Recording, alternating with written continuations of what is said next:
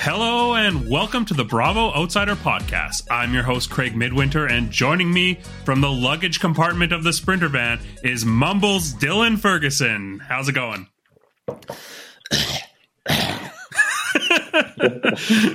Just had to get a hairball out there, but yeah, doing fine. Awesome. Each week we bring on someone who doesn't follow Bravo to get their takes on the episode. This week I'm very excited to have the very funny and very handsome Ben Old Ball Coach Walker. Awesome. Thank you guys so much for having me. Excited. You're not seeing double, you're seeing trouble. Oh, whose is that? That is Teresa and Nicole. Oh, okay. Napa Latino or Napa Latano. Oh, okay. Sorry, did you not hear me? I said I'm not getting older, I'm getting bolder. All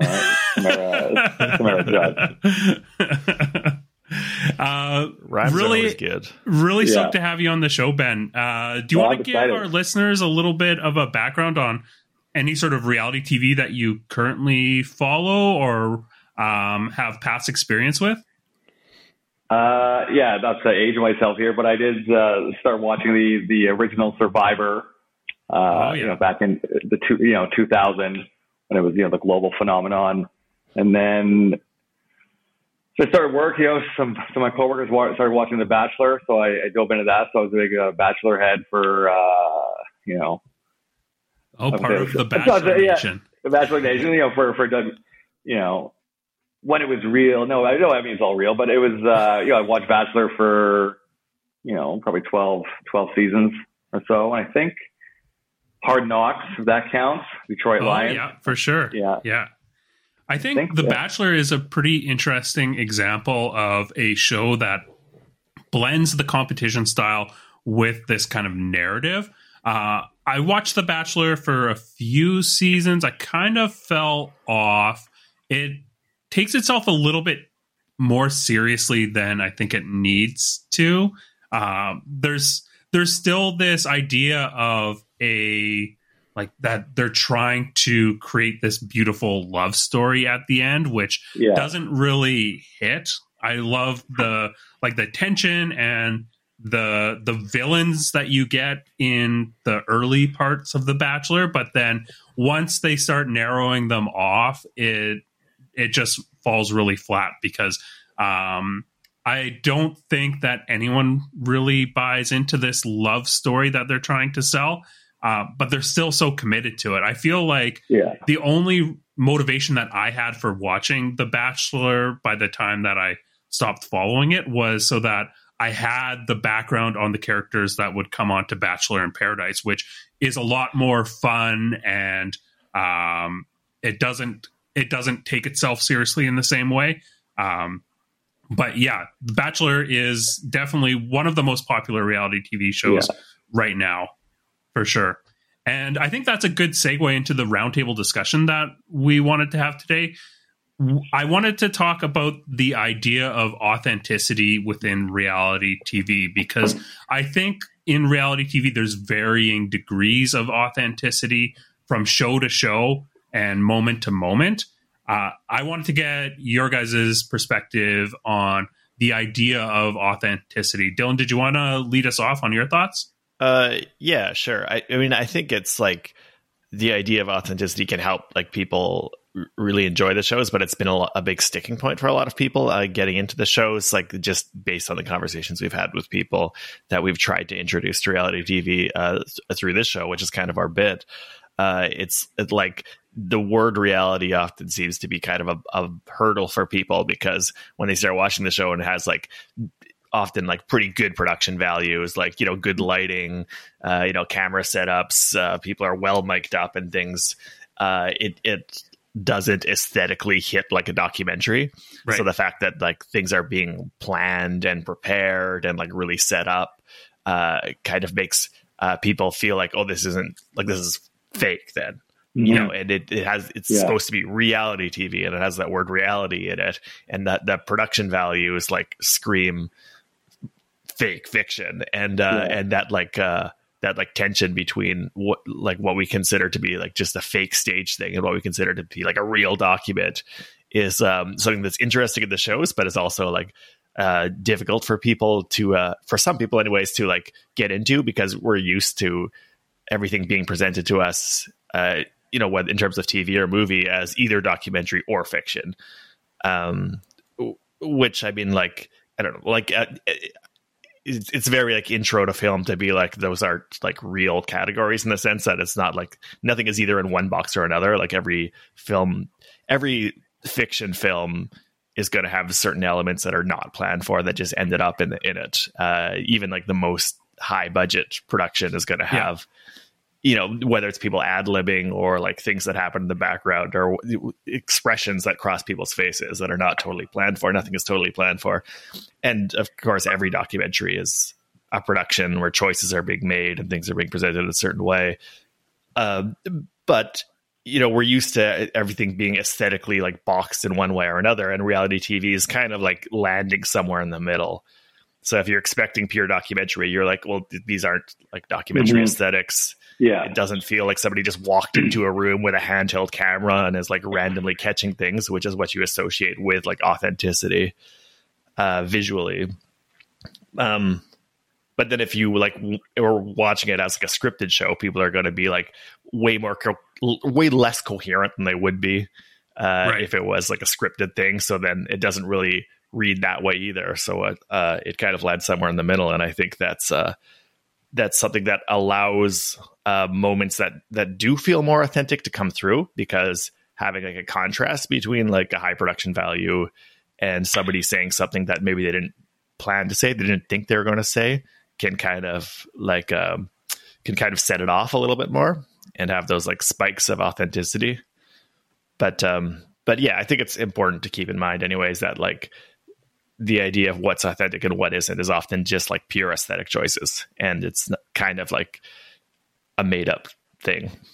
Yeah. And I think that this like idea of reality, like the word reality, kind of makes people feel as though there should not be a storyteller. There should not be someone that is crafting a narrative throughout these shows, even though that's something that we see in documentary. Like documentarians have a clear perspective. They're definite like storytellers, but in reality TV, I feel like a lot of the notions that people have of it is that it's not going to be narratively strong.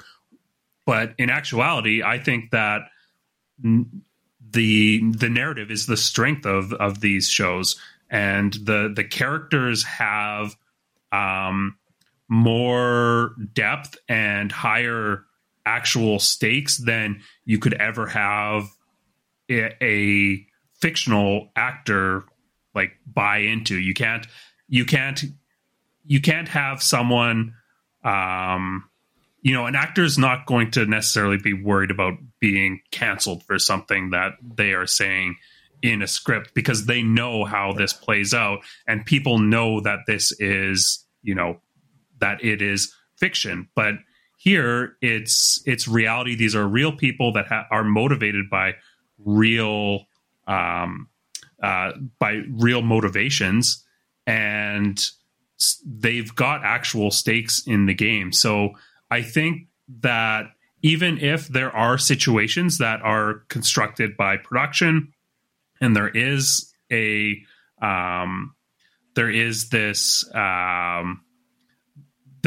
story that is being told that is crafted by producers and editors, it still is authentically people that have motivations that they have to think about and be concerned with. And it's something that you can't truly control actual people in the same way that you can a fictional character. Yeah. Sorry, can you repeat that, Craig? Sorry. Can you... Wait, what are your thoughts on authenticity? No, like I took it, some of the similar ways you guys did. I took it another way when it came, just to segue what you said, Craig, was about, like they're not actors, yes, there might be a script, but I think the word reality TV is kind of evolved, right? Because, when I first heard reality TV, unscripted, right? But I guess reality TV sounds better than, hey, come check out this unscripted TV show. I don't want to watch this, but it's almost like now you can't call reality TV unscripted because, as Craig just mentioned, and even in the episodes, the Real Housewives of Atlanta and the actually pretty much just that one. You actually saw a producer in one of the shots, basically like, hey, almost like guiding you want to go there. So it's like, and if you've watched enough of these, you know that, okay, obviously the producers are probably encouraging them, behind the scenes to do this. It's rare you see a producer, on camera, but I guess we're this deep into the reality TV, and now it's like, it doesn't matter anymore. We can just have the producers on, on air, just because we all know. And then but you're right. So to me, when I thought about authenticity, it was when a lot of these, you think I was going way back when I said Survivor 2000. I'm going back to the first Real World, for example, right? Yeah. Each character was authentic. It was new, and that was actually, sort of like those idea about like, not really documentary, but it kind of, it's not really documentary, but it kind of had the vibe of a documentary in a sense, right? Because all the people in the house, what's happening. So each, and I can't remember all the characters' names. There's one, I should say character. There's one house guest, Puck, right? And I can't remember if you remember him. Remember in 1994. So Puck. So I guess I don't know if he was like a shit disturber or what have you, right? But he was kind of, the villain. He was like a villain if you want, right? But that was completely authentic, right? That was just him, right?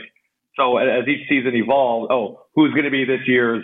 Who's going to be Puck? So then it kind of came less. When I think authentic, it was less authentic because someone is trying to be that previous, authentic person, right? So it was, who's going to be this year's villain? But it was, I like when there's like, this person is just an authentic villain. Sometimes with The Bachelor, this person is just, I love it because this is who they are, right? They're not putting on a show.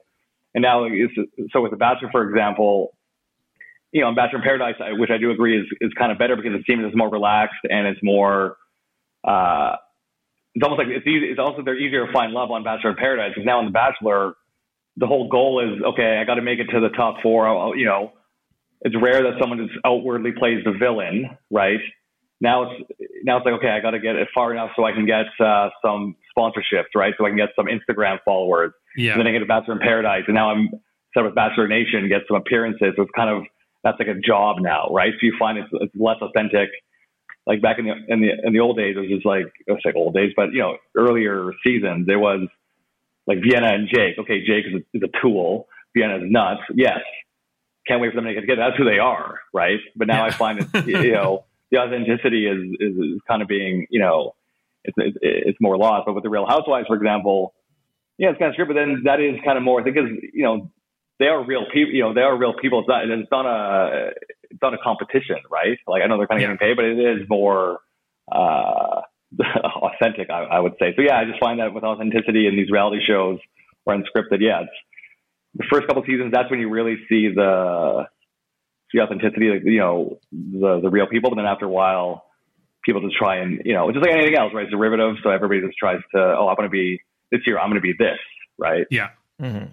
But look up Puck. I can't remember. Don't get right into the deep dive. No, because I read something about this, and it's just as soon as that was one of the things, authenticity. That's immediately what I thought of, and how just after a while, that's why Real World, what happened, that people just stopped being themselves, and it's just they're playing a previous real person.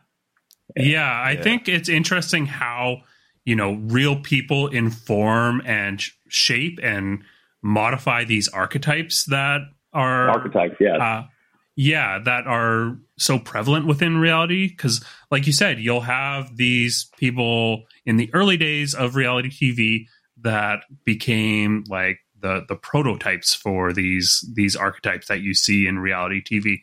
And then each show kind of crafts their own versions of these. Like you said, in The Bachelor, you've got a villain that there's always some sort of villain that is in the sort of the Greek chorus of contestants that are vying for love, and that kind of shifts and people take it and put their own spin on it, and it builds and changes. And I think that is one thing that is really interesting about reality TV, because yes, these archetypes, if someone is trying to, fit into them, that does kind of dull the edge of authenticity on these. But at the same time, I think I think the producers are good enough at their job that they're able to identify when someone is, bringing something to these archetypes that comes from themselves, and they are able to like coach that out of them.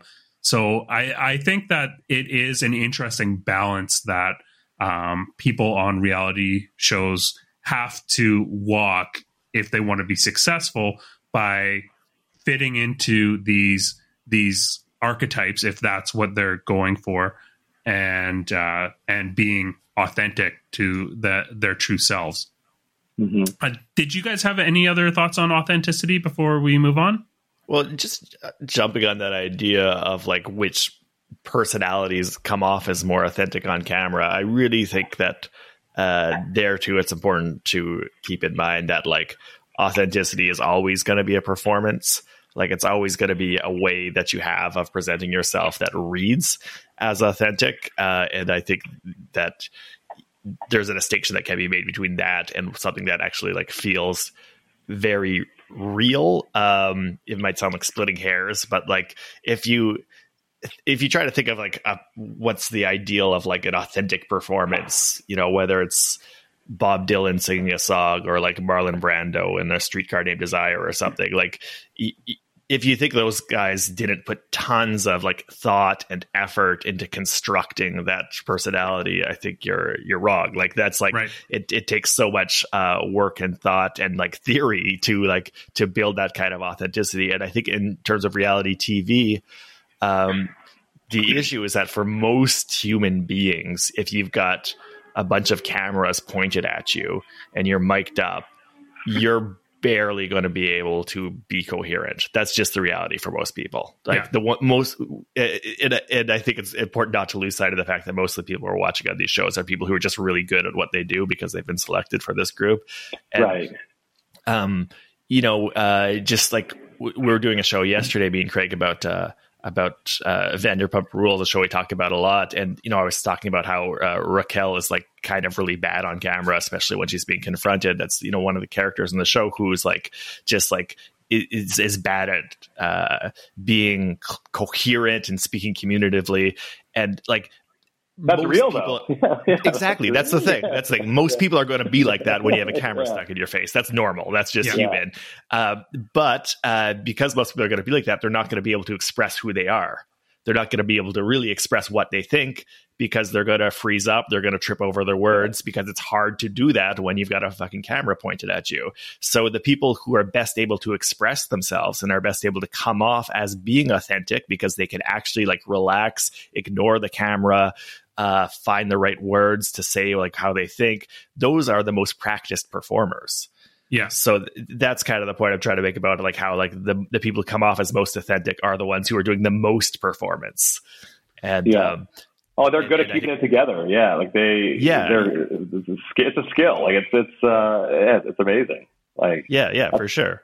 Yeah, and I think that kind of character trait also lends itself well to these dramatic reality shows because people that are practiced at putting up a front end and being really good at presenting this image of themselves that they want to communicate. I think like there's a certain like duplicitousness to that. If someone is walking around and just only putting out there the kind of image of themselves that they want others to perceive, then they'll probably be very good on this, but that also speaks a little bit to their character unless they've done a lot of training to get to that point. Yeah. And so I didn't mean to cut you off, Dylan. I just get so passionate about authenticity. It's just a big passion of mine. No, but to me, when I was like watching this video, that was the tagline. So I was kind of like thinking of authenticity when I was watching these two episodes. And I just find it amazing how like you said, like if I had cameras in my face, and maybe you just get used to it, right? Like anything else, like it just becomes part of the norm, like wearing a mask, not to bring back COVID, but just what seemed crazy, it was wild became normal, right? Yeah. But you have a microphone pack on your bag, you have strangers in your house. Who's this? Like, oh, this is a new cameraman? Like, I've never seen this guy before. I'm displaying my bare emotions. Like, oh, this is a new guy. I don't recognize him. Like, are you a sub? Like, yeah, just so there's all those other elements. But I guess maybe you just get so used to it. I just find it amazing how, like, if that was me, I'd be just looking at when do you stop looking at the camera, right? Like, how do you just when do you forget that everything is around you? Like, how do you, perform, right? Or maybe you don't. Like one about, I haven't seen I've heard of Lisa Vanderpump. Don't get me wrong. I've heard of the Vanderpump.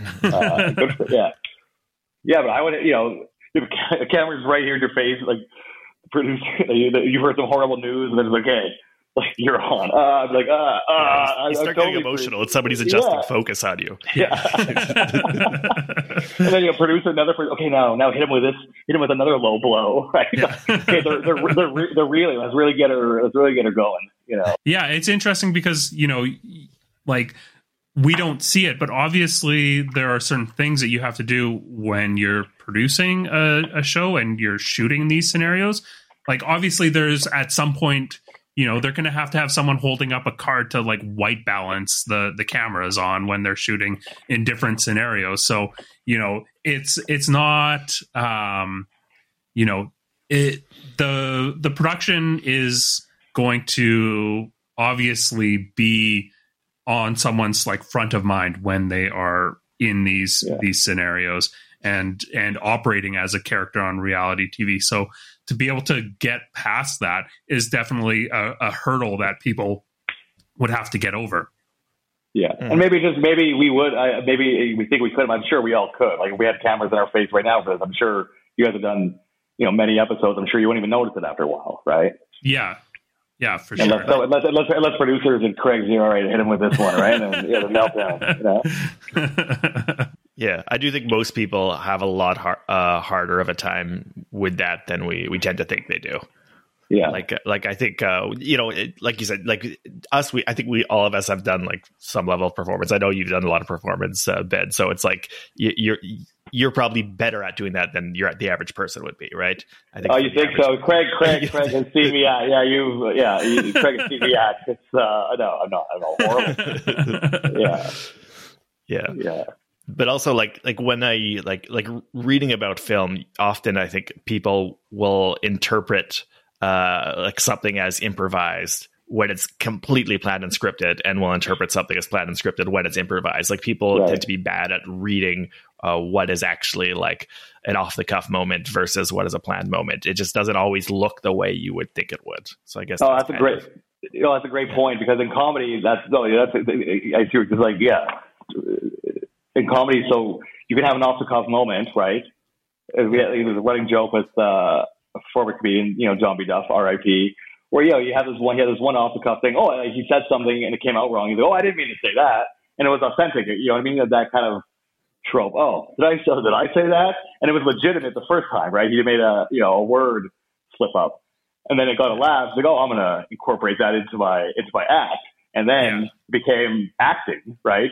This off the cuff thing was acting, and then so you say it, and then it's like, did I say that? Like, it just seemed so forced and so inauthentic. It was so forced, and like, we could just say it was a running joke, so we could just tell, like, oh, here it comes, and then because the beats were all off, right? It was just like, it felt so okay. Oh, did I and this happened? Oh, did it? I didn't have it. It just seemed so forced, right? As opposed to the first time when it was like a legitimate reaction, and so it was like, yeah, you're right. So what seemed like it was acting was actually off the cuff, and the off the cuff part was like, okay, man, this is the worst acting job we've ever seen, But did anyway. Did you guys have any final thoughts on authenticity before we end scene? Thank you. That was all active. I don't want us to get hung up on this too long, but I do have a lot of thoughts. Just like really quickly before wrapping up, I just also want to say that I think that if like in a lot of these reality TV shows now, they don't really make it a point to hide the fact that there are cameras and lights and people wearing mic packs and stuff. It's not like it's not as if anybody was ever like a child with no object permanence who didn't realize that, oh my God, they're actually being filmed. This isn't just being transmitted right into my room. Like, I just think that if that feels like a transgression of the form, it's just because we're used to documentary, like pretending that that there aren't cameras there, even though like the classic documentary techniques like talking heads and voiceover and like handheld cameras are like ways that enforce the idea that we're watching like a document, that there are people holding the cameras, that and I just think that like, well, even though we tend to read that as like breaking through the reality of the moment, we read that just because we're used to a certain like aesthetic language. Like, it's not like because something has a voiceover or because this talking head interview has like a static camera, and after somebody stops talking, you let the shot linger on them for a few seconds where they look a little bit awkwardly, which is the documentary technique that annoys me the most. As if you know what I mean? Like, somebody will say like, oh yeah, I think that's true, and then they'll leave the shot linger a few seconds, and the audience is supposed to be like, oh my God, they're looking around the room, they're uncomfortable, they're nervous. You know, all these techniques are such like techniques that are just like really manipulating everything that's being presented to us, but that's normal. Everything we're going to see is presented to us, and I just think that if reality TV has kind of more and more forsaken the idea of imitating the documentary language and using like more of a polished dramatic fiction language, like visual language, in terms of, you know, the way that they move the cameras on tracks and like have like bright lighting and stuff and montages between scenes, I think that's really to the form's benefit, just because it allows little moments that feel sublime when somebody says something that feels like, oh my God, I just like saw a part of them that I never seen before. It just stands out that much more when it's not against this backdrop that this aesthetic backdrop that seems designed to try to convince you phonily, in my opinion, that everything you're seeing is like total truth from start to finish, the way that documentaries try to like kind of cast that spell over you and being like, you know, these are the techniques that make you comfortable with the idea of thinking that everything is true, if that makes any sense. I don't know. Yeah, no, for sure. And it's interesting, I think, that like any language, the aesthetic language of reality TV is constantly evolving. Like, we are seeing it does, like you said, have roots within documentary, but we see things creep into the language more recently. Like, you mentioned the sort of the putting the mic packs on and the various elements of production that kind of creep in. But I think one of the big ones within Real Housewives is we see the glam squads coming in and getting them like dressed up, putting on the makeup, getting dressed and everything creep into the show. And now that's just something that you expect to see. We don't just see them in the like fully dressed up in the when they're going out for a dinner on a group trip or whatever. We see the process of them getting ready for that as part of what we expect to see during these moments. So I think that's interesting. I do want we've got a lot of great stuff to talk about tonight. Yeah, for sure. And so I do want to move on a little bit. We're going to be covering Real Housewives of New Jersey and Real Housewives of Atlanta. New Jersey was the reunion, and Atlanta was a great episode. Ben, which of these episodes was most compelling to you? Well, Real House, I mean, they were both compelling because I've never seen either one. I've heard of a couple of I've heard of one person for Real Housewives of New Jersey. I learned how to pronounce her last name, Giudice, not Guiducci, or, you know, Teresa. But I liked, most compelling one was the Real Housewives of Atlanta. For me. Yeah? Well, let's start with the Atlanta. What were your first impressions of the characters on it? Okay, so I like them all. I thought Kenya was. I like Kenya's vibe. You know, I thought she was the most authentic. I thought she, you know, didn't take herself too seriously. She had she owns a hair studio. she was okay with more hair care. Yeah, can't give more hair care. The marching band, she was having with her business. So at the beginning of the episode, she seemed, pretty chill. And then I saw sorry, looking over my notes. Yeah, the marching band, like in a hair salon.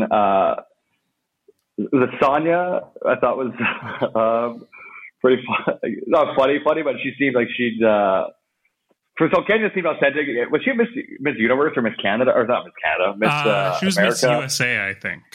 Okay, yeah, because I saw later in her episode. Yeah, and then Sonia, I thought was funny. She had her mom working for her sister, her brother-in-law.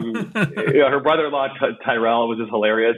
He was like, all right, by the end of the episode, he's just like, all right, I'm done. Like, I'm not working for you, right? Yeah. because at the beginning, of the episode, because Sonia, Sherry, Sharon, the dad was great too. I like Archie and his fake offer to help, right? Yeah.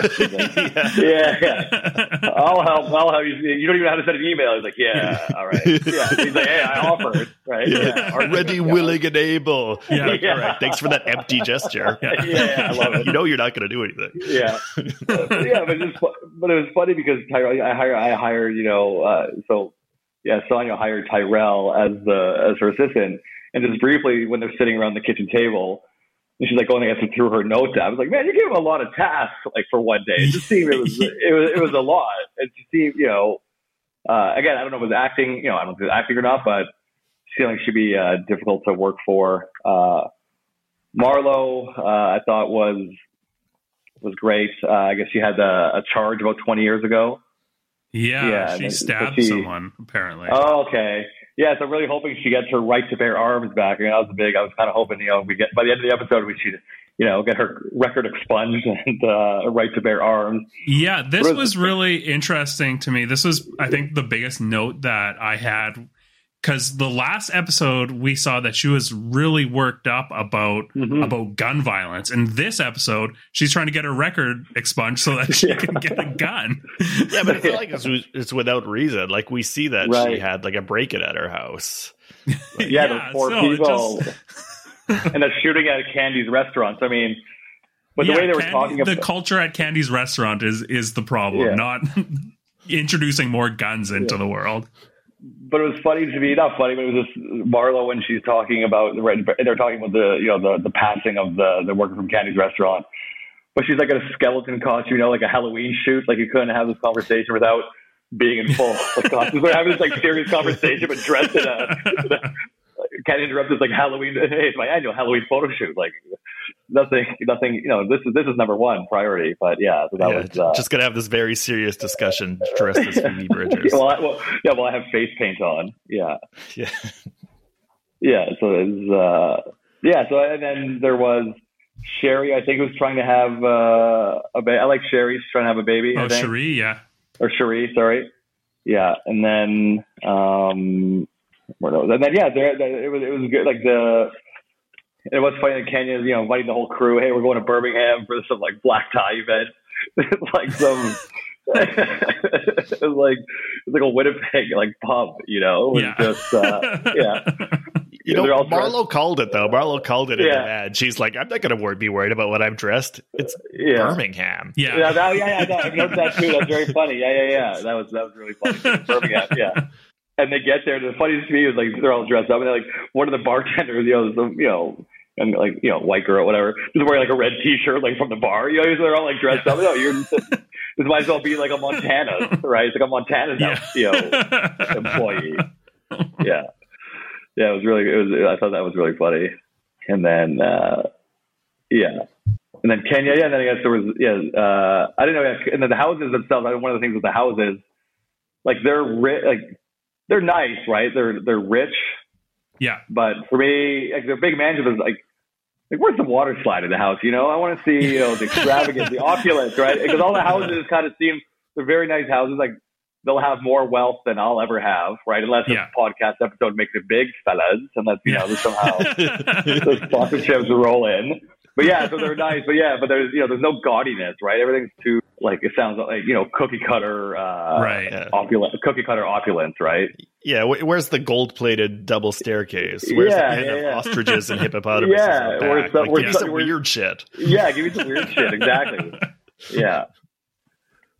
I know it was all. It was good. Marlo was I like Marlo. Yeah, like Birmingham. Like I don't give a shit. And then even at lunchtime, we said, oh, maybe I'll just talk to myself then. And then Kane's like, oh, you can't talk over me. And or it was a Bryce or Marlo. We're like, who are you that I can't talk over you? I'm like, yeah, Marlo. Yeah. I don't know what you guys think. Like what for the progression of the season, because that's my first episode in, so I can see seems like there's frenemies, and it's also a TV show, so it's actually last thing before I like the limo, I like the Mercedes like limo rides. You got like the four main ones that they're all piling up. Yeah. It's so funny to see the two people like, why are you sitting together right behind each other? There's like more seats on the other side of the big Mercedes like van. Like you can, why are those two women like I think it was Monietta, they're just sitting like the two extra, they're just kind of hanging on to the back. It's like, no, it's spread out. It just looks like hey, don't forget about us. Kind of vibe. The camera crew's got to be somewhere, right? That's true. That's true. Yeah. That's true. I'm just a rookie. You're right. Good call. Yeah. Yeah. I don't know what you guys think. Dylan, what were your highlights? I would like to just quickly circle back to Sonia and her family, because I thought her family was so mean to her. I thought they're being mean to her. She's giving them jobs. They're living in her house. And then she's like, well, we were thinking that maybe we kind of want, me and my husband maybe want to, have our own place. And her sister's like, wow. Okay, I'm not saying she's self-centered, but she's selfish. Yeah. And I'm like, come on. Like, what are you talking about? She's like, you're living in her place. Like, I mean, at the same time, like, I guess that I know that like expectations for family is like very cultural too. Like we get this a lot of that in New Jersey with like the Italian families always telling us about like how, Italian families always do things this way. And, she's got a Jamaican family. I know that like family things are always very like culturally specific. So I don't know what the expectations are, I guess. Maybe from like a normal Jamaican family perspective, Sonia's doing something that's like inappropriate. But for me, I'm just kind of like, it's, she's like providing this whole economy that you're living in and this house. Like maybe let her do what she wants to do. I don't know. I thought she was really mean to her to like call her self-centered on camera and then like walk out of their meeting. And then not show up at the photo shoot. Yeah. They were sick, Craig. They were sick. They had a doctor's note and everything. There was a lot of coughing in that episode. Yeah. Yeah. A lot of illness. And Sonia says something like, what are they going to do? Talk to HR? I am HR. And as she says it, you can kind of see her like realizing like, oh, maybe this isn't a good idea. Yeah, maybe this is why they're not here. Yeah. Everybody's just going to complain to me all the time, which is what they're doing already. Yeah, I thought that I thought that her family seemed like they were overstepping as well, because, she says, it's been a year and we're kind of thinking that maybe you should move out. And then her mom and sister are like, well, we said a year or two. It's like, well, yeah, it's still been a year and we're assessing at a year. That's still within, the window that we initially said. I mean, Sonia was being like very like defensive and apologetic. I was kind of thinking like, no, you stand your ground. You're right. You have that right. I mean, this is your place. Like you have that right. But I don't know. Maybe, like I said, it's family stuff. So that's going to be like very thorny anyways. But that's also why I thought she's from the start, like this situation is like rife for conflict, because you've got all your family living under one roof and they're all working for you. Like, Christ, that sounds terrible to me. Oh, it does. It's straining my relationship with my sister. It's like, well, obviously, like her husband is working for you. Like it was just a weird situation. But you're right, it is family dynamic. So for me, just coming in, I didn't take it to she's I took she's being mean. But you're right, I do agree. Like you guys all live in her house, like, and it's also family too. So I think whatever, like however they act towards each other, it's just is it really like, oh, I'm walking out of here forever? No, you're not. You're coming back tonight, right? Yeah, that's. I mean, it's harder to judge those things with family because they have like their own internal dynamics that are harder for us to like us to judge as we would than just like friend dynamics, which are all more or less the same thing everywhere. Yeah. I did like, I always like a great appearance from like a random professional who shows up at a scene. So I wanted to do a shout out to the gynecologist who was really funny. Oh, a great delivery on looking at the ultrasound and being like, oh, have you been trying? Yeah. Trying for what? She's like, I'm just messing with you. She clearly makes that joke all the time, but she does it really well. And that's a mean joke, though. What if it is? That's a pretty harsh one. I'm glad she's not like a cancer doctor or something. She could really hurt some people. And she also did a bit of a line at the end where Sheree says something like, "Don't you have anything stronger?" And she's like, "Yeah, I'll get my stash." Yeah, get my stash. Yeah. So yeah, I love a funny gynecologist. So a great little walk on cameo there.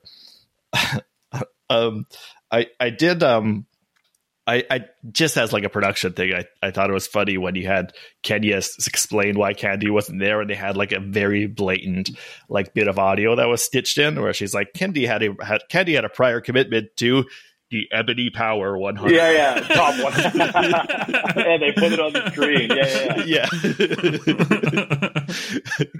Yeah, I don't know if like she said it wrong or she didn't know where Candy was or something, but they just very awkwardly stitched that in the edit. That was really funny. It reminded me of that episode of The Simpsons where they go to the Super Bowl, and of course they made the episode before they knew who was playing, and they'd be like, "Yeah, I'm going to be cheering for the Philadelphia Eagles" or something. Yeah.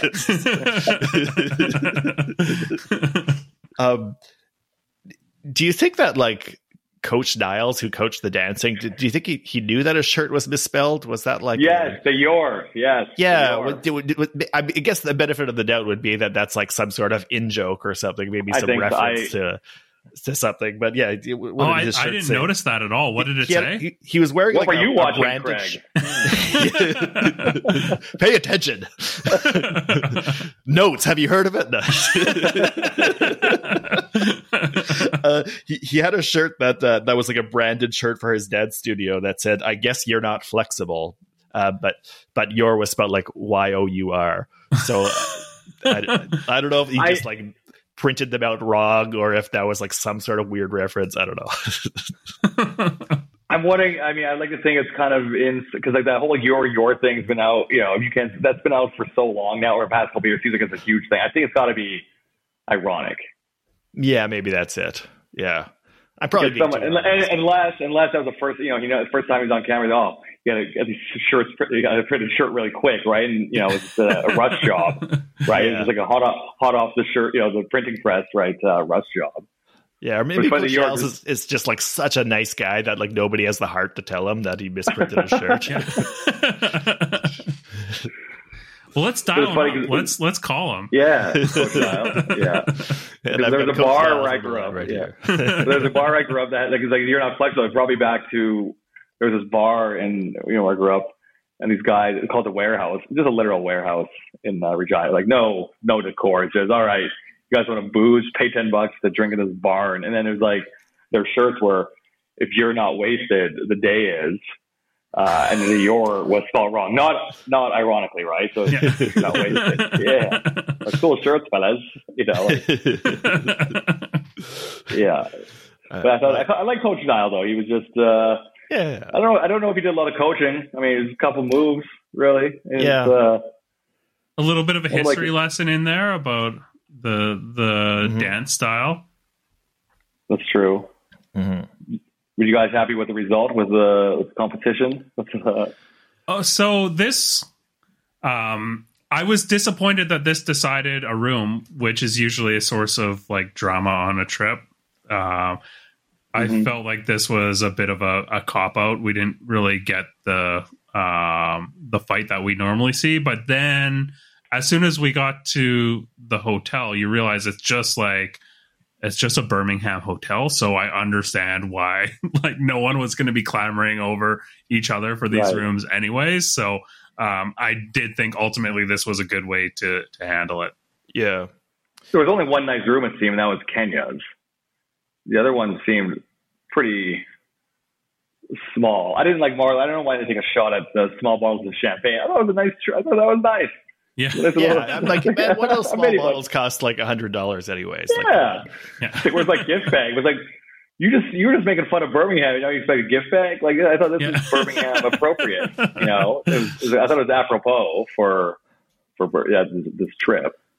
Yeah, I gotta say, Marlo really rubbed me the wrong way near the end, and not just because she was being like really aggressive and trying to start fights. Like that was kind of annoying too. But just as like I work in hospitality, and seeing Marlo walk into two separate places and immediately be like, "Got to get a manager now." I'm like, this is she is one of those people who everywhere she goes needs to talk to a manager.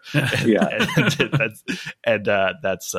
that's just really, really irritating. And I secretly feel like that's why they got kicked out of that party, was because Marlo was like, all right, I got to get a manager here. We got to get some champagne and glasses. And they're like, this is a charity function. Yeah, this is a fundraiser. This is a fundraiser for HBCUs. Like, yeah. So when they got kicked out, I was kind of like, yeah, you had that fucking coming. Yeah. That is pretty funny. I mean, it is pretty funny getting kicked out, you know, like of a charity. It's funny because they were like mocking everybody there. Yeah, There's people with jeans. Yeah. What the fuck are these people doing? And then they're like, we need you to leave. Yeah. And I was kind of like, yeah, we fucking do. But do you think Kenya, was she just like oblivious to what this event was? Oh, it's this this Met Gala event, or do you think she knew what it was and just kind of undersold it to the other housewives? I think she was just trying to hype it up too much. I think she was just trying to present the idea of giving everybody a luxurious experience. She got too caught up in the hype, oversold right. it. Especially with the halftime show. At first, I thought it was a bigger game, and she's like, "There's gonna be like 15,000 people there." I'm like, okay, it's not maybe it'll be 15,000, but it's not one of the, I thought, Alabama, but it's obviously it's not going to be, University of Alabama, right? Because it's Birmingham. Yeah. So maybe it's a smaller scale. So I guess that once I heard the 15,000, I figured, okay, this, like, and you're at Birmingham. I don't know if this is going to be, like, if she sold it as 15,000 people, there's going to be like 72.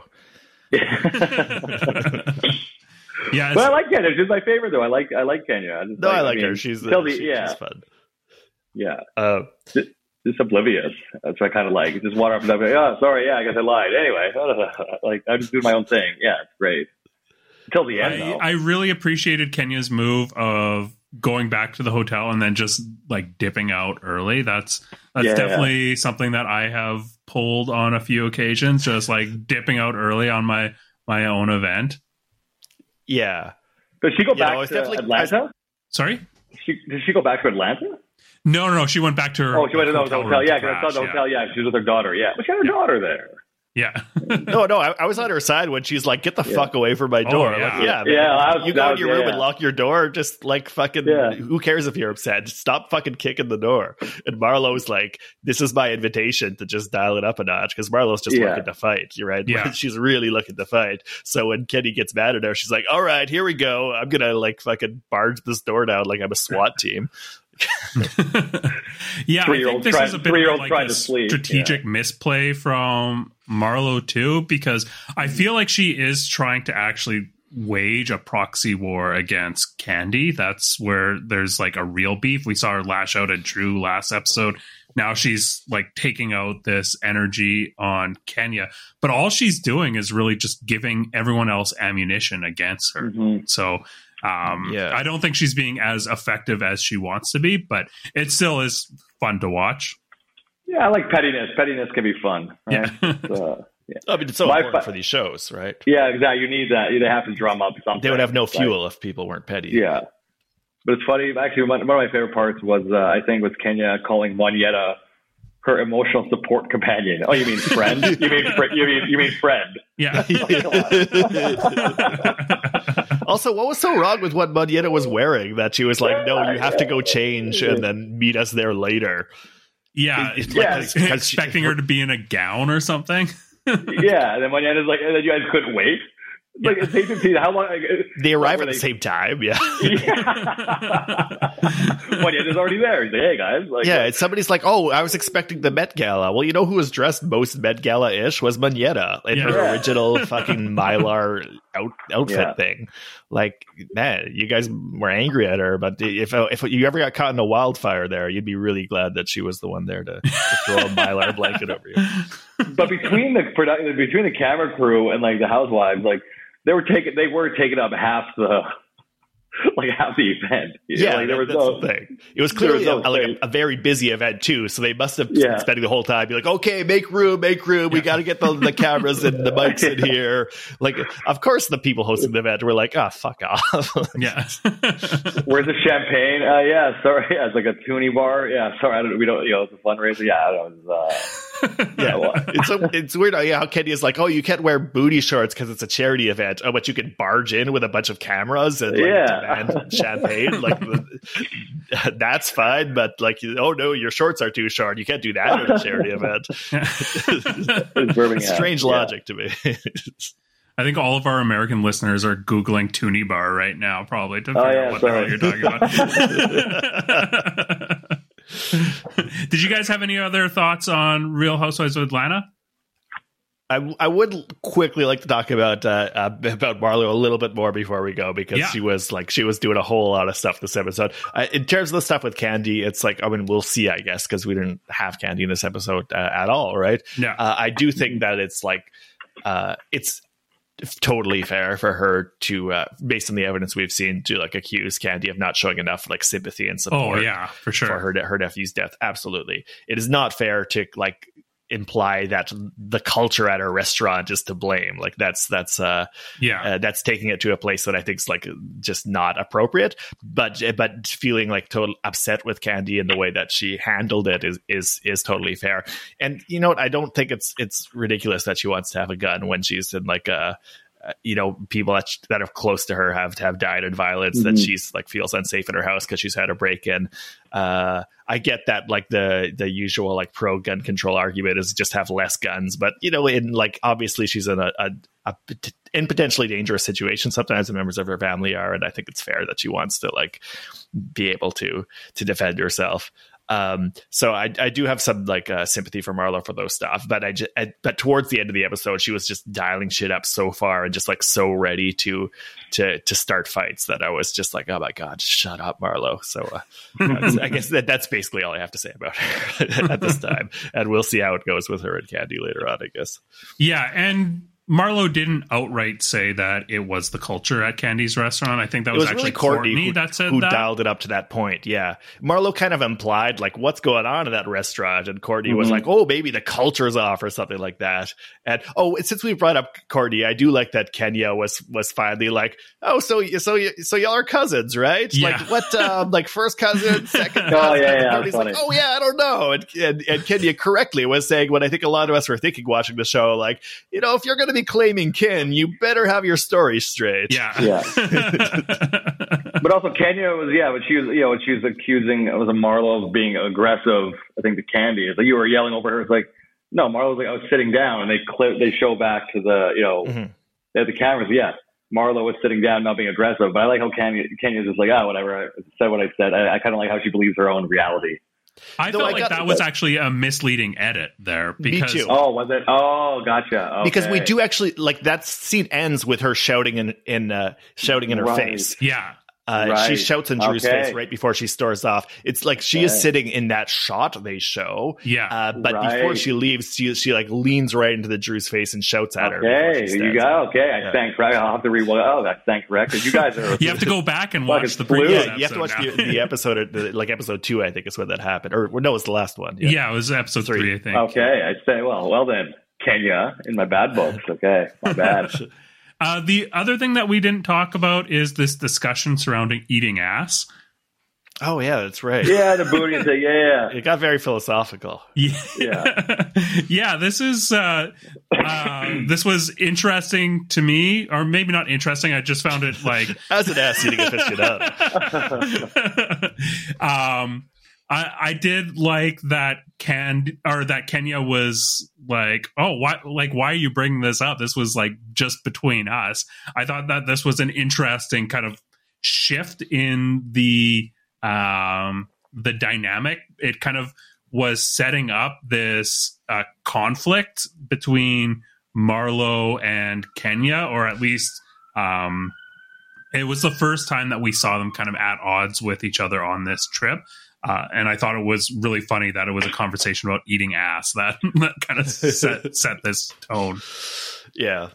It was a weird. That was a weird. But that was just a weird. Eating ass. Like, oh, geez, came out of nowhere. Anyway, let's move on to the Real Housewives of New Jersey reunion. This was probably up until the Vanderpump reunion. It was the talk of the Twitter and Instagram. Everyone was hyped about this. Tensions were running so high. I want to get your perspective, Ben, not having seen this season. Who do you think came out on top on this reunion? Oh, Teresa, hands down. Oh, interesting. Hands down. The reason being is because I have my notes here. One, because just whatever you said to her, she would win every argument, whether she was right or wrong. It was. I don't want to say I don't want to make this as a compliment because it's really not, but it's almost Trumpian, right? The way like she she's sitting, she gets she got the prime spot, right? Yeah. She got the prime spot next to Andy. Then she's already got some cachet. Her ex-husband phoning in from jail. I thought he had a couple. I thought was it Joe? I thought he had a couple good. Calling in from from Italy. Bermuda, I think. Yeah. Or I thought he had a good line. Then you had Melissa beefing with Teresa. She had her ex calling in. So it was all about Teresa. I just found that whenever they try to you try to zing her, Teresa's like, oh, just kind of whatever. And then she would kind of just, like I said, just win every argument, whether she was right or wrong. She believed that she had won. So to me, I thought I would say she looked the best, but I thought she came out on top. How about you guys? That's interesting because I've watched this episode twice. The first time after I watched it, I was like, oh, Melissa came out on top of that, like doing a blow by blow. I thought, she was on the offense and really landing more blows. And so then when I watched it again, I was like ready to get my Teresa Giudice tattoo covered up and, get my passport to Melissa Nation. And then I watched it the second time and I'm like, oh no, you know what? Teresa actually seems like she's doing better now. So I feel like this reunion is like a bit of an optical illusion, and whichever side that you take, you can kind of read a different view on it. Dylan, I like that. Yeah, I was going to say I like that how Teresa tries to game Andy right from the start. Just sitting down and be like, oh, Joe happens to be on the phone. How about that? And then is like, oh, Andy, feel my heart. And just immediately tries to get Andy to focus all his attention on her and be sympathetic to her. I just thought it was just really funny, gamesmanship to be like, by the way, Andy, me and you are really tight, right? Yeah. Remember that, huh? Some skin to skin bonding. Yeah, exactly. Yeah. We're gonna just hack the dopamine in your brain by just having some contact and be like, you're my friend, right? We've always been friends, haven't we? Yeah. And I do also like when Andy's saying something like, oh, my kids are saying they want another dad or something, and Teresa's like, let me give you a number. Yeah. I'm like, you're trying to set him up. And she's like, this is my psychic. Yeah. It only costs $100. That was really fun. Yeah, I thought Andy did a great job at handling this reunion. And a mark of that is that both sides of this Teresa-Melissa divide in the fandom are crying foul on him. Thinking that that's hilarious. A bad job of handling. I thought I agree. I thought he did his best. He was what he's working. He did the best he could. I mean, it's gonna be what else is he supposed to do? He kept it moving enough, I thought, right? And I don't think that he took one side over the other. No. Yeah, just wrapping it up about Teresa, I do think that if I was going to declare a winner, I actually would say Melissa, even though I'm as we've well established on the show that I think we've got a couple of tree stumps over here, especially Craig, that I'm more sympathetic to Teresa. I kind of like her more, but I do think that Melissa seemed to have a more coherent story that she was telling, and Teresa seemed to be on more unsure footing. And I thought that actually, viewed in a vacuum, I personally thought that Melissa came off better. Like she was more confident in her version of events. But this is just round one. Yeah. One of three. Yes, one of three. Yeah. I saw. Yeah. I don't know. Yeah, I think that, wasn't wrong. Teresa, just to clarify my position, I feel like Teresa is more likable, just like she's got a more likable personality than Melissa does. But I am definitely, I posted on Instagram, I am Team Chaos. So I think they are both fantastic housewives. I think New Jersey would lose a ton if they lost either of them. So I really hope that they are able to overcome things enough so that they can both continue on the show and, continue building this toxic fan base. Yeah, if I were to choose who I were to have a beer with, even though I don't drink, 2.5 years sober, no big deal, stronger than both you guys. Check out Lala over here. Yeah, or a weaker. No, but if I were to have a drink with someone, it would be who would I want to drink with out of there? It'd be Teresa. You know what I mean? I don't want to go. I think Teresa would, or Marge. I think one of those two. I think would just be entertaining. But with Melissa, actually, I was going to say the fun. Just for my notes here. One time, Teresa said something and or somebody else said something. Melissa's like, oh, whatever. Looks at her watch, but she doesn't have a watch on, so she quickly just put her wrist down. She's trying to make a point. Oh, never mind. And then I think it was Danielle's grandma. Danielle had mentioned, my grandma just died, and it was almost all of them in unison. They were just like, oh, I'm so sorry. It was almost like it was like the most fake, insincere. Oh, we have to take, but it just didn't ring true at all. It was. But I like Danielle too, to be honest. I thought she was the most authentic. She's a raunchy Jersey girl. She's kind of proud of it. It was kind of I kind of dug her vibe. Yeah. But again, Melissa and Teresa were obviously the Hulk Hogan, macho man, kind of the two stars. Who's who in that situation? Oh, good call. I don't know enough about wrestling to read into that anyway. So the Mega Powers, no. I was just thinking of the Mega Powers. They're the two heavyweights, right? They were the two. Yeah, I like how it was. Why was it filmed in Ireland? I just felt like I was watching a bachelor reunion. It's like, why are you guys? It was just weird. You guys at this castle in Ireland, for this reunion. I guess free trip. I don't know. So it was definitely in New Jersey or in LA. It was just themed Irish, an Irish castle, because that's where they had their cast trip. Yeah, they did do a trip to an actual castle in Ireland, and they were calling back to it by decorating the set as if it was a castle in Ireland. Yeah, and I don't know how actual a castle this is. I was trying to look up on it, and it seems like it was, I mean, it's a castle, but I couldn't find any history on it other than you being able to rent it out. I think it's one of those fake castles. Yeah, I thought, why were they flown to Ireland? Yeah. Why would Joe phone in? I asked you guys, why would he phone in? I mean, that was planned, obviously. I'm guessing. Yeah, that had to have been planned. I thought that this was Hey, Joe, what are you doing? You're like, hey, Andy, what's up? Oh, it's a reunion. Oh, really? Oh. I think it was a good way to kind of diffuse the tension going in because, you don't want the cast and as well as the fans to kind of, lose the steam right out of the gates. You don't want that release to come immediately. You want to build that up over the course of the 2 or 3 episodes, whatever this reunion is. Oh, gotcha. So I feel like it's also kind of me just kind of maybe overthinking Teresa's strategy, because I feel like I underestimated her for a lot of the season. So now maybe I'm overestimating her strategically after the finale. But I feel I saw it as her kind of reminding Andy about earlier versions of the show. And to kind of make him think about the long history they have together. Right. Yeah. And how much she has brought to the show, right? Yeah. Right. Yeah. Yeah. That's a good point. I like Joe. He had a great joke. Confused right away.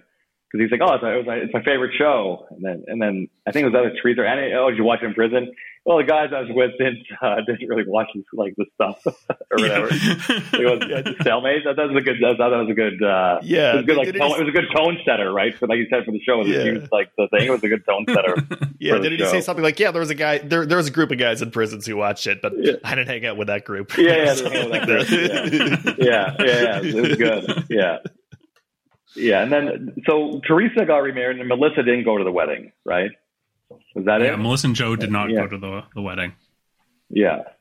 So I guess they were busy, and then they were like posting on Instagram like, "Who needs a wedding?" So that looked petty to me. Yeah, no, it was a choice. They decided not to go to the wedding. Yeah. It was a the culmination of a season-long feud, really. Yeah, or decades long. Yeah, right. And then Teresa, I don't like maybe So I'm new to this. Like Teresa, so she has 2 kids, and now they're giving Melissa the cold shoulder. And I think when Teresa was like, "No, I never said that. I never." She's like trying to play. Like her kids are just doing it on purpose. Her kids are just doing it on their own volition. I thought that was. I like Teresa, man. I like her moves. There's a reason why she's like the OG, isn't she? Yeah. Oh yeah, for sure. She's been in jail. Her husband's in jail. Ex-husband's in jail. And you think, what are you going to do, Melissa? Well, he got deported. Right, what are you going to do? Oh, snap. Yeah. Okay. But yeah, I think like I said, Teresa and Melissa are both great housewives, and this reunion really gave me a new appreciation for what Melissa brings. I think she has to work a lot harder than Teresa does.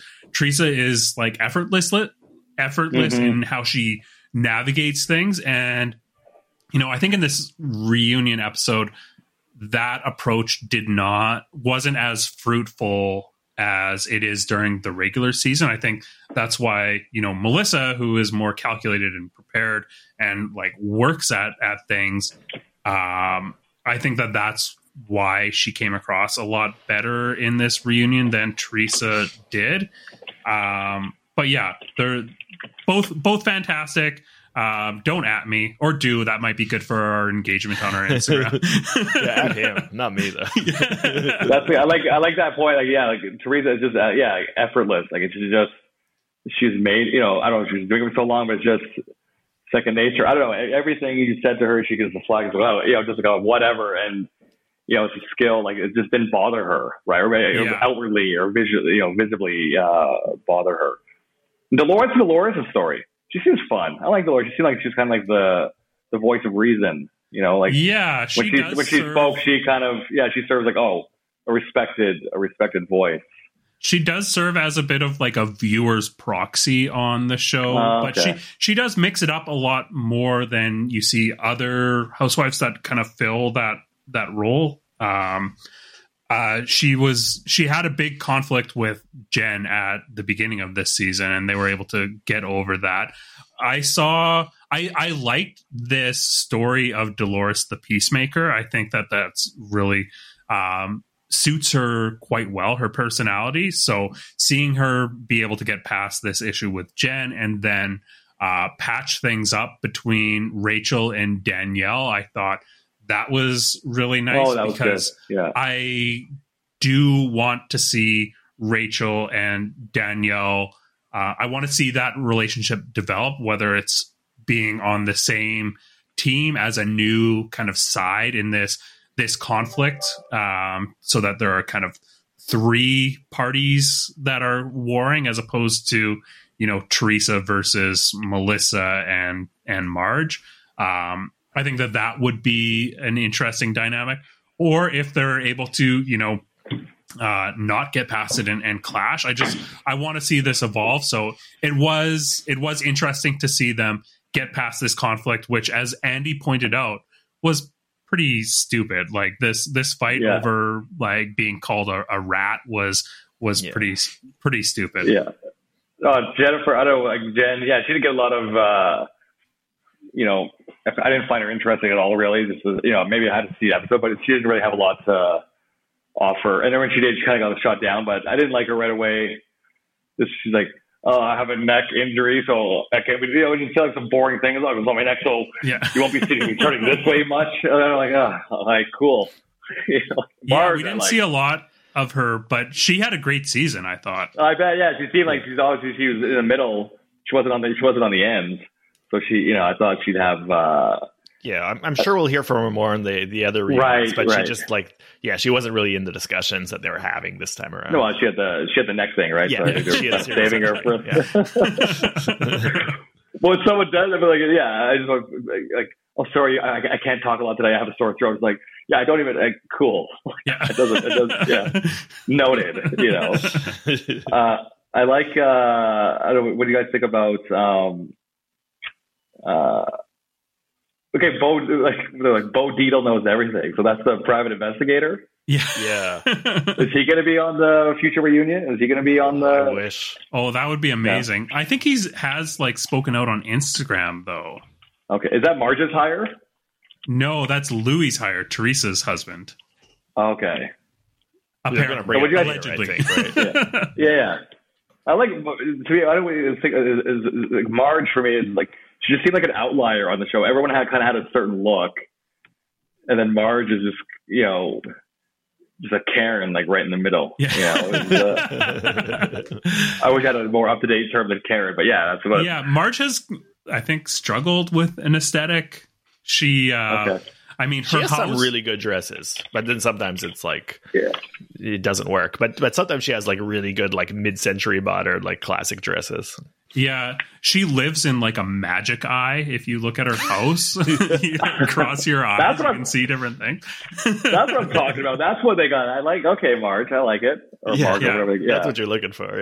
Yeah. And when she came on the show, her trademark was pigtails. Like she had pigtails, and that was kind of her trademark aesthetic.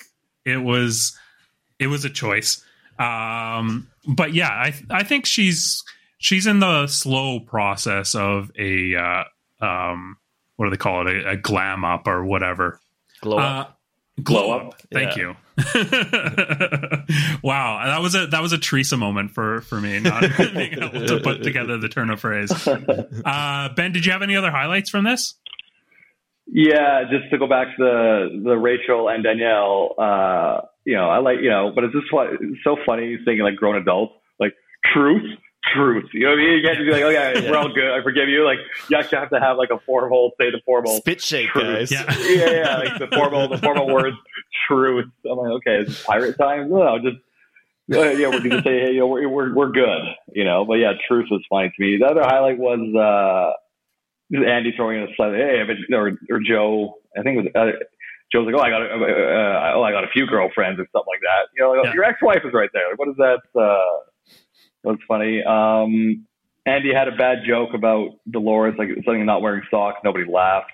So they quickly moved on. I thought that was pretty funny. The joke just quickly moved on. And then I had, Margot, were those real tears at the wedding? Were those crocodile tears, or those real tears? That read as authentic to me, I think. Yeah.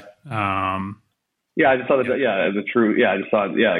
Well, I didn't really know Margot. It seemed like she was kind of like, everyone else had a certain vibe and aesthetic, and Margot just felt like she was plant. To me, it's just like a plant, right? Like she seemed like a real housewife of like Delaware, right? It doesn't seem like or North Dakota, or North Dakota. Like where's she coming? She doesn't have the same vibe as everybody else. It's just like the name Marge, and I think one of the flashbacks, it was a Great Gatsby party. I think, I don't know, and she was like the costume. Just, that's a total like. It could be a Great Gatsby party. This is just Marge's, outfit, before a glow up, I guess. Yeah. And then I think that's all I have for notes. Oh, Melissa, great house. I like Melissa's new house. I think they're kind of mocking it. I think it looks good. Oh yeah. I think it looks like ass. Yeah. Yeah. Yeah. Oh, I thought it was glad. Yeah, I thought it was. I thought it looked decent. I think asses tend to have a bit more definition than Melissa's house. Yeah. Maybe I just want a magic eye house. That's what I want. Looking for. I like. Oh, and Margaret, I have juice on everyone. I like that juice. Yeah. Instead of saying, I have dirt. I have dirt. Now it's juice. I'm learning. Learning new words. Or is this an old word? I don't know. Yeah, they're trying to I'm get learning around new words from 50-year-olds. Yeah. What are you laughing there? Why are you laughing there, Glam Up? Why are you to laugh?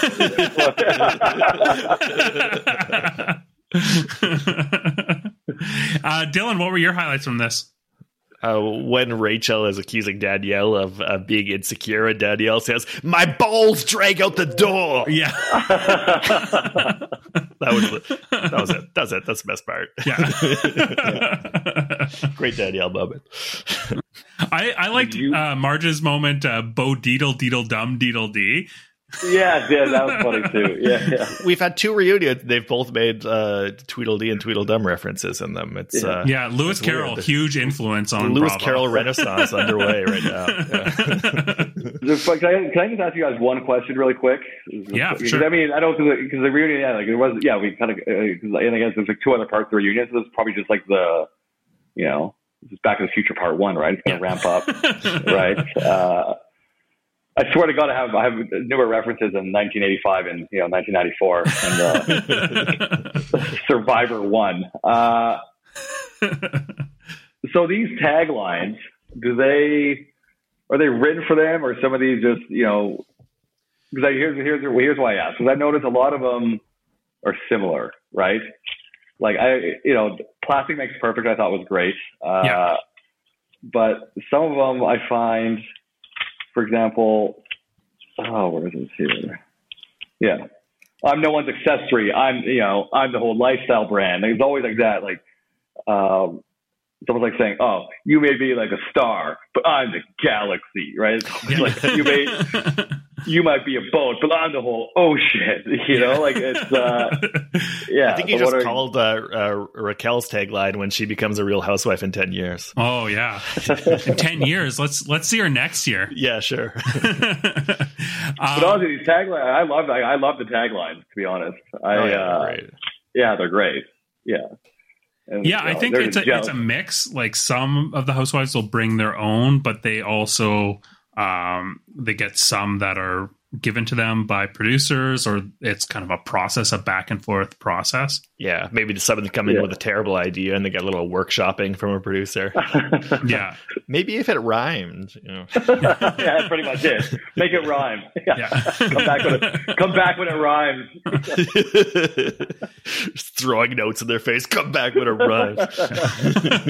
I'm waiting for ChatGPT to start making an appearance in all of these. Yeah. I feel like it's only a matter of time before we're going to get the first AI generated housewife tagline that makes his appearance on Bravo. Maybe we already have and just don't know. Dylan, any other highlights? Well, we basically covered it, I think, for me.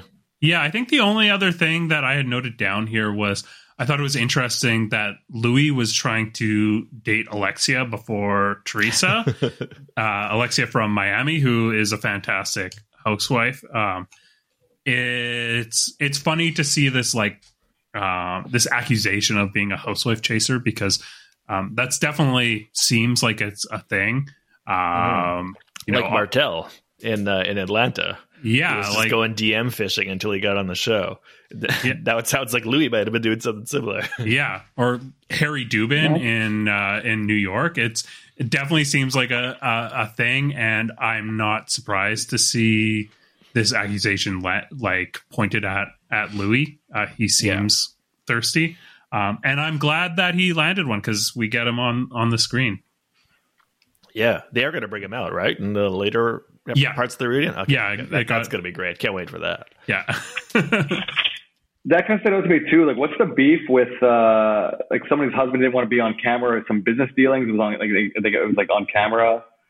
So I guess is that kind of a thing too, where some of these husbands are on, and some are like, I don't want to be on this. I don't want to be on this goddamn show.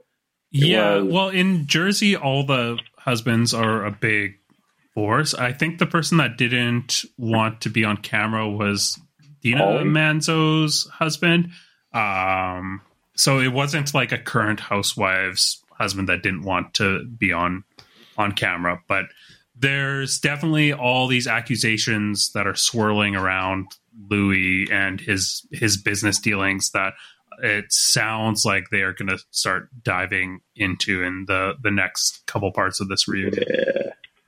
Yeah, can't wait to watch. I'm in for the. I have to watch the last two now. Oh yeah, for sure. Yeah, I really like, because again, Teresa was a name you hear of, right? That was like the OG. Yeah. And again, I always thought it was Teresa Guidici and Giudice. But yeah, I thought she's a good like tentpole or like anchor for the show or for the reunion. Yeah, there's a reason she's been on so long. But Rachel, I don't know. Rachel, yeah, like, it's funny. I mean, maybe she'll get more time, but it's just funny when they always pan her. She's just like staring, with their plastic, just like staring. Yeah. At the camera. She didn't have. It was just like, and her and Danielle trying to. Rachel look like she looks like one of those fish that eats coral reefs, just kind of staring at everybody. She has one of those like a who, like she has like a who knows. Like, I don't mean that like in a negative. I don't mean that in a negative way. I mean, they have brought up her bad nose job on the show before, so it's kind of fair game. Okay, we can see her nose job. The black and plastic surgery, because I haven't watched in a while. Like, yeah, you can tell they have plastic surgery. I didn't think it all looked good to me. Like, it all. Plastic makes perfect. Like, agreed. Yeah, it was. Most of the Jersey cast has had like, I would say, good work. what I thought. Really good work. Yeah. Yeah. I'm impressed with the plastic surgery. Yeah. This podcast is sponsored by Bill Aiden Plastic Surgery. Any final thoughts? That's about does it for me. I could keep talking about Danielle and her dress, but I'm trying so hard not to be horny on the show, Craig. So you should congratulate me for not being a creep. Yeah, you guys. No, I appreciate you guys. I appreciate you guys being such open books on this podcast, and I'm the whole library. Yeah, look, maybe an open book.